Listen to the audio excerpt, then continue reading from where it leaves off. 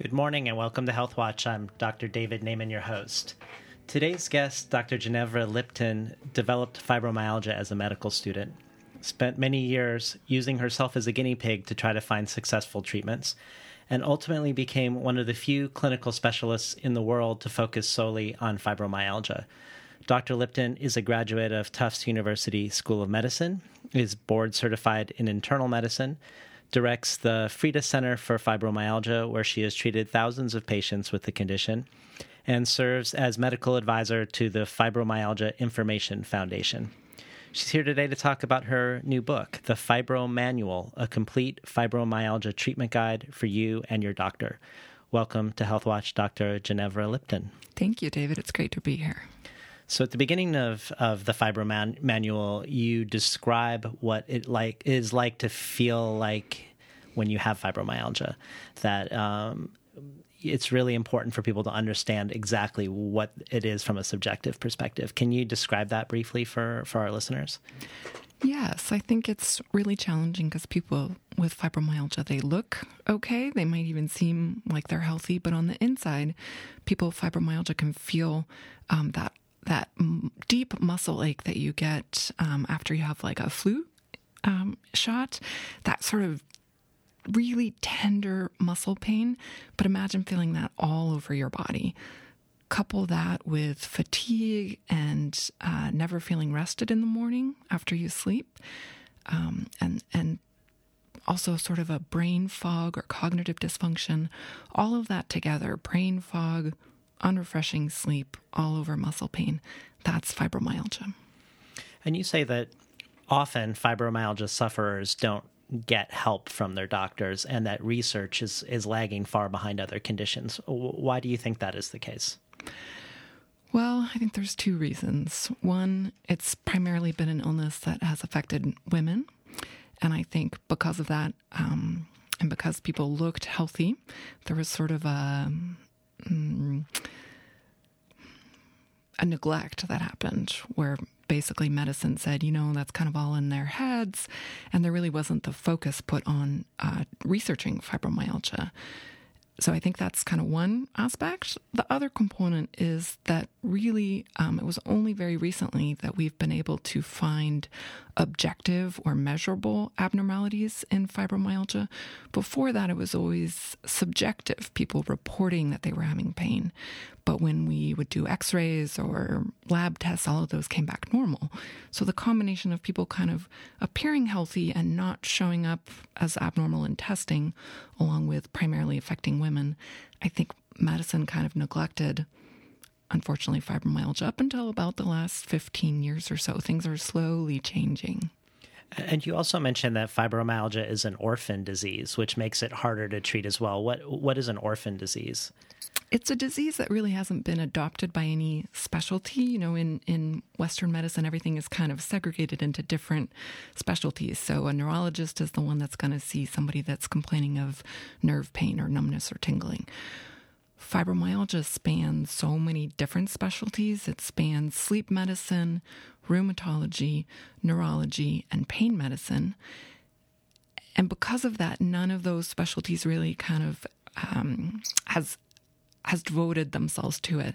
And unfortunately, because there hasn't been a lot of really successful treatments out there for fibromyalgia, there's not been a great momentum for any particular specialty to say, hey, we're the ones that are going to figure out and treat fibromyalgia. So that's what I mean when I say orphan disease. And so then folks like me who kind of specialize in fibromyalgia, we're sort of a little bit orphan doctors trying to kind of create a specialty where there maybe hasn't been one before. And then there's also some controversy over whether fibromyalgia is a syndrome or a disease. Can you talk about, you believe it's a disease. Is that important that it's a disease versus a syndrome? I think that's a huge distinction. And I think the difference between a syndrome and a disease is that a syndrome is a collection of symptoms that we see that come together, but that we don't have a definable etiology or we don't know the cause of those symptoms. With a disease, we have, as scientists said, we know what's causing this constellation of symptoms. So for me, I'm really adamant that we do actually know what's going on in the body in fibromyalgia. So we can call it a disease. And in fact, when things are left in the syndrome category, it just leads to further neglect of that illness. So I, in my book, actually kind of say, I know that still typically it's referred to as a syndrome, but I call it a disease or an illness because there is an overall pathology that we have realized about fibromyalgia. But unfortunately, many physicians even don't know the science behind fibromyalgia. So I felt like a piece of what I had to do in this book was educate my fellow providers that we do know what's going on in the body in fibromyalgia, and we can use that to direct treatment towards successful treatments. And just to add another thing to the long list of things that make it a difficult diagnosis and a treatment plan is people with fibromyalgia also have a higher incidence of other diseases as well. Can you talk about what some of those diseases are that might confuse the symptom picture and that actually coexist with some fibromyalgia sufferers? Absolutely. I think the biggest ones are irritable bowel syndrome, migraines, peripheral neuropathy or other forms of nerve pain, mood disorders, depression, anxiety. All of those tend to be more common in people with fibromyalgia and can really muddy the waters. And you're exactly right. I think that's made it even harder to figure out exactly what is going on in fibromyalgia, because when somebody comes to their doctor, they might be, in addition to talking about muscle pain, also talking about their headaches or the burning feeling in their feet or, their intermittent constipation and diarrhea and abdominal pain and bloating. So from a physician who's got maybe 10 minutes to have an exam or, office visit with that patient, it's really hard to narrow it down to what exactly is going on. We're talking today to Dr. Ginevra Liptan, the author of the FibroManual, a complete fibromyalgia treatment guide for you and your doctor. So you mentioned in the FibroManual that in 2002 there was a groundbreaking study that showed abnormalities in the brain, which I would imagine is part of why you could call this a disease versus a syndrome, that there were abnormalities in the brain and how the brain processes pain in fibromyalgia. And you suggest that the only way to see lasting results in the treatment of fibromyalgia with the fatigue, brain fog, and muscle pain is to address what you call chronic hyperactive stress response. So tell us what that is. So that is the underlying pathology of fibromyalgia that I think warrants it being called an illness or disease. And this has been assessed in lots of different ways, and the science behind it is actually pretty detailed and complex science. But basically, our brain, the animal part of our brain, has two modes, kind of safety mode or danger mode. And for the most part, most of the time we should be in kind of the safety mode. And only if, let's say, a dog runs out in front of our car as we're driving down the street and we slam on the brakes and our heart is pounding, only then do we kind of get kicked into emergency mode. However, in fibromyalgia, what we've seen is that emergency mode is kicked in all the time. So when we look at studies of brain activity, of nervous system activity, of how the body is responding to its environment, in fibromyalgia consistently, 24 hours a day, it's sending out danger signals from the brain. And that leads to a whole host of problems in the body that ultimately kind of creates the whole picture of fibromyalgia. So are there multiple causes of this chronic stress response? And on top of that, is there a higher incidence of, say, like a history of trauma for people who have fibromyalgia that might have put them in the stress response in the first place? Absolutely. There seems to be sort of a genetic predisposition, the same way, diabetes can run in families, fibromyalgia can run in families. So there's sort of a genetic predisposition where the brain might be kind of set up or poised to develop fibromyalgia. And then there usually is some sort of triggering event, a trauma that can be either emotional or physical. And that seems to kind of kick that part of the brain that's doing the regulating between danger and safety permanently into the danger part. And unfortunately, we've not figured out a way to kind of help the brain to ease back and regain that balance in fibromyalgia. In my opinion, if we could figure out how to do that, we would have a cure for fibromyalgia. In the meantime, what we're left to do is try and figure out ways to limit the downstream negative effects of that nervous system that's constantly stuck in that danger or fight or flight or stress response. So you have a treatment plan. You call it the 4 R's, and maybe we can briefly touch on each of the 4 R's. So let's start with rest.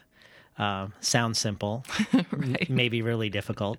Tell us about the importance of rest, and then how you walk people into a place of true restorative sleep and rest in their lives. That it seems to be the cornerstone of a fibromyalgia treatment plan.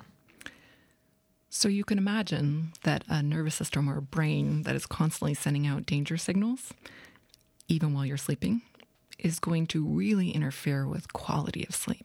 So what we see in fibromyalgia, and I experienced this personally, is you sleep, you may be getting sleep, but you're not getting into the deep quality sleep. So even if you sleep 8 to 10 hours, you wake up feeling exhausted, your muscles hurt, you feel like you've been clenching your jaw all night. And what we see in studies, sleep studies of people with fibromyalgia, is that we stay in the lighter stages of sleep, never really getting down into the deeper stages. And unfortunately, those deeper stages are the most nutritious, so to speak, time of sleep. It's sort of like when you're getting your broccoli and all the nutrients. The lighter sleep has calories, but not really a lot of nutrients. So a huge component of treating fibromyalgia successfully is figuring out, number one, what other things might be interfering with people's sleep. And number two, how do we get your brain to soften and get into deep sleep? I've found that if you do relaxation activities just before bed, that can set you up for a better probability of getting into deep sleep. And often this is where we do need to utilize medications or supplements that can help kind of slow the brain activity, so that instead of being in that hypervigilant state all night long, the brain is allowed to get into that deeper, slower sleep.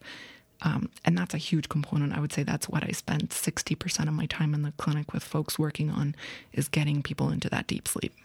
So you mentioned, and you often use sleep medications for people, but they're not all the same. Some of them are going to help you get into deep sleep, and some sleep medications aren't. So could you parse that out a little bit for us, and maybe also mention what sort of protocols you would use for people who successfully do it without pharmaceuticals? Absolutely.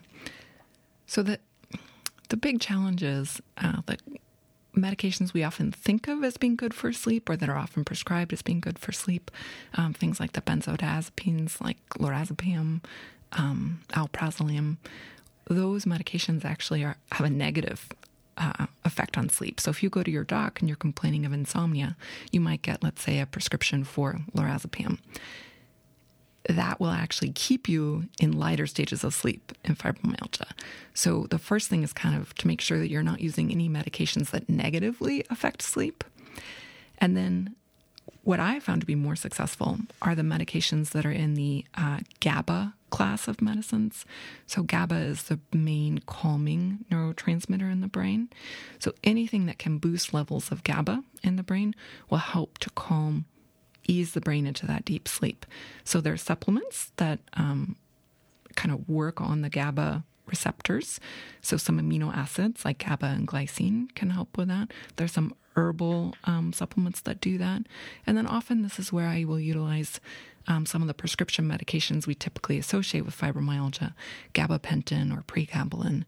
Those are kind of the base of what I do. Magnesium also is vital for brain calming activity. So almost all of my patients, I put on a magnesium supplement at bedtime. So kind of with the supplements and or the GABA medications, that's where we start. And then if somebody also has issues, let's say with insomnia, like they actually just can't fall asleep, then I might add what we think of as a traditional sleeper medication, like trazodone or amitriptyline. all of which have actually been looked at in fibromyalgia and shown to be helpful. But what I found is that you might need to use them in combination. You might need a low dose of gabapentin plus a low dose of trazodone. And with that combination seems to be enough to overpower that really strong survival instinct the brain is sending out all night long. And you mentioned at the beginning of the rest section that you also work on removing things that interfere with sleep. And you mentioned some sleep medications that interfere with good quality sleep. What are some other things that you would want to, either medications that interfere with sleep that we might not think of, or other activities that people should think about? So sleep hygiene, which every sleep doctor or physician will talk to patients about, is basically just having good habits around sleep. Not drinking coffee after dinner and, not watching a really scary movie right before bed. Things that are basically helping your brain to ease into the habit of sleep. So definitely I work with folks on sleep hygiene. And then you want to make sure that there's no illness that's going on, no other sleep disorder that's interfering with sleep. The biggest one here is sleep apnea. Sleep apnea is where the soft palate is kind of closing off. So you might be stopping breathing multiple times a night. That's a huge stimulator of the nervous system. It's pretty common in men with fibromyalgia. About 50% of men with fibromyalgia also have sleep apnea. It's more like 20% with women. So making sure there's no other sleep disorder, making sure there's no medication or habit that's interfering with sleep, and then working with medications and supplements to improve quality of sleep. That's kind of the rest component of my treatment. We're talking today to Dr. Ginevra Liptan about her book, The FibroManual, a complete fibromyalgia treatment guide for you and your doctor. Well, let's move on to the second R, repair. Why is there a section called repair for fibromyalgia? What needs to be repaired? What needs to be repaired are those systems that are being affected negatively by a chronic fight or flight or danger response. And in particular, it affects our digestion. It affects our kind of levels of inflammation in the body. And it really affects how our muscles and tissue are on a day-to-day basis. Because if you think about, remember that example I gave, you're driving down the road, you see a dog run in front of your car, you slam on your brakes. Part of what you do in that moment is you tense your muscles. So in fibromyalgia, that muscle tension is continuous, and it's not a conscious thing. You're not thinking about it. It's a reflex. So your body is continually tensing its muscles. And a huge piece of what we need to repair is actually to restore muscle relaxation. And in particular, I like a therapy called myofascial release, which is like deep, slow stretching that either a therapist can do to your muscles or you can actually do it yourself. And that seems to really, the fibromyalgia muscles seem to really respond to that. And that's different than just deep tissue massage. And I also remember, if I'm remembering this correctly from the book, that it also is confusing because there are people who use the term that aren't actually doing it. Is that right? Right. And what I found is that deep tissue massage often doesn't actually help in fibromyalgia. It seems to almost irritate the muscles more. I know for myself, if I get a massage, it actually kind of flares me up for a few days. And a lot of my patients report similar findings. What we see with myofascial release is it's really more like deep, prolonged assisted stretching where a therapist will have their hands on you, and it might take 3 or 4 minutes before they kind of get to that muscle stretch. So it's a little bit more like kind of pulling taffy. It's not kind of kneading. It's not that kind of movement. So it's slower than people think, but it's by far the most effective therapy I have found for pain relief for fibromyalgia. And in particular, there's a kind of within myofascial release, there's a specific type called John Barnes approach to myofascial release. And that is the one that I think I credit it with helping me get through medical school, because I couldn't find anything that helped with pain. I really thought I was going to have to leave school and do something else or, go on disability. I really, it wasn't until I discovered the importance of fascia and the connective tissue around the muscle that I was able to really gain any sustained pain relief. Yeah. And you mentioned repairing the digestive tract, and I'd love to briefly touch on that too, because I remember in your introduction about your own personal story, when you did a blood test for food allergies, I believe that was a big turning point for you in terms of improved well-being.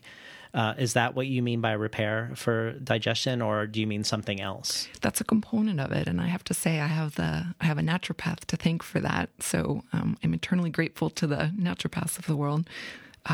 So what happens with that kind of fight or flight constant danger signal, it really impairs the digestive capacity. So we see people with fibromyalgia don't make as much digestive acid, so they're not able to really break down the food into its tiniest little components. And what that leads to, unfortunately, is a high probability of food sensitivities and leaky gut. And I'm sure you've talked about leaky gut before on your show, but basically it just means that it's a more porous gut than it should be. So more food particles and other foreign things are getting into the bloodstream and activating an immune response. So for me, when I got that blood test and I found it was a few simple things that I was eating all the time, like dairy, once I pulled those out of my diet, my inflammation levels really, really dropped, and so did my pain. Then I was able to really work on trying to restore and repair my body's ability to really tolerate and break down dairy. So now I can tolerate it, but only because I've done work to repair my digestive capacity. So that's another huge component I work on with patients. And what is the blood test or blood test that you advocate? So I don't advocate one in particular. I think there's lots of different ways to look at allergies or food sensitivities. Certainly, I like the blood tests that look at as broad a picture as they can. So the one I like looks at white blood cell activity. It's called the ELISA-ACT leukocyte reactivity assay. But I think some of the IgG and other blood tests can be helpful as well. The key to keep in mind is that all of those food sensitivity blood tests only really look at a portion or one section of the immune system response to food. So you have to take it with a little bit of a grain of salt and kind of know it might not show you every food sensitivity, but each of them give a pretty good overview, I would say. And how do you deal with exercise with your patients? There's a lot of research on exercise being beneficial for fibromyalgia sufferers, but it's a hard thing to get people with fibromyalgia to do. So what is your thought process on advice when it comes to therapeutic exercise? Well, first of all, I tell them to throw the word exercise out of the vocabulary and replace it with therapeutic movement, because the muscles need to move. But exercise, particularly as we think of it in our culture, is sort of, 30 minutes of spinning or, really running or aggressive exercise. That does not feel doable to most people with fibromyalgia, nor to me. I mean, in medical school, when my doctors told me, well, exercise, I was like, you have to be kidding me. I feel awful. I mean, it's like telling somebody who has the flu, you should get up off the couch and go for a run. That'll help you feel better. So I tell people I have to kind of reset their expectations and say, we just need to get the muscles moving. We need to get your blood flowing. But first, we need to get you sleeping. So that's why the rest component comes first. And then in the repair section, after you've worked on kind of restoring digestion, working on improving your muscle health with myofascial release, then you can start doing gentle therapeutic movement, starting with a really good warm-up, and then maybe doing 2 or 3 minutes of a gentle exercise to the point that you might not even break a sweat. And then you do some stretching, and then you call it done for the day. And you look at it as medicine, not as a cardiovascular workout. And then you slowly build up. That's how I found it to be doable and effective for people. The warm-up piece is really important. Our muscles with fibromyalgia are tight and tense. And if you just go right into exercise, we're more prone to injury and hurting ourselves and setting off a flare.